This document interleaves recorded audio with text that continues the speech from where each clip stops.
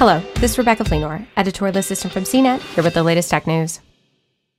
Just in time for Halloween, all 8 Harry Potter films will be returning to Peacock. You can watch all movies in the franchise starting October 15th. In the last several months, the Harry Potter flicks have hopped from Peacock to HBO Max, where they're currently available to stream. Though the films are the property of Warner Brothers, they spend a good amount of time on Peacock throughout the year. It's unclear how long they'll be available on Peacock this time around.